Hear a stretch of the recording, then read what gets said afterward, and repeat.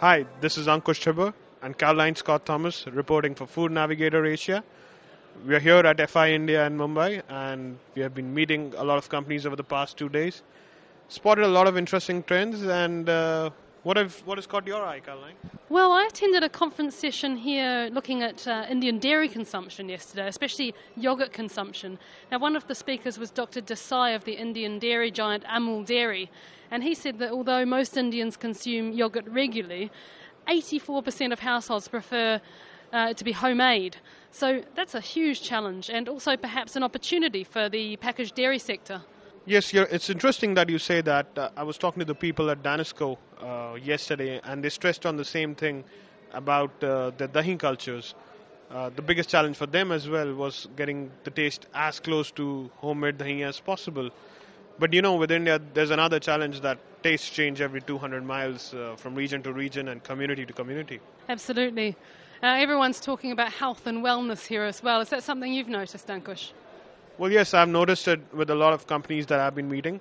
I think it's got a lot to do with the growing population and a lot of it growing in the 18 to 30 segment.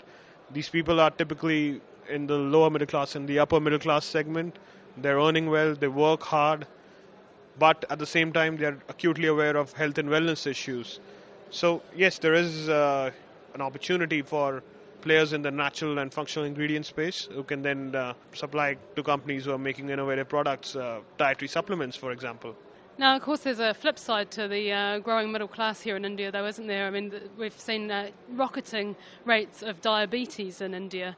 Now, that in itself presents opportunities for the sweeteners industry, and there's quite a few sweeteners being showcased here at the show. But they all are telling me that there's a big challenge there in terms of the price of sweeteners compared to the price of sugar, with sweeteners being much more expensive and with consumers in this market being particularly price sensitive. Yes, that has been the feedback from a lot of multinational players who are exhibiting here at the show.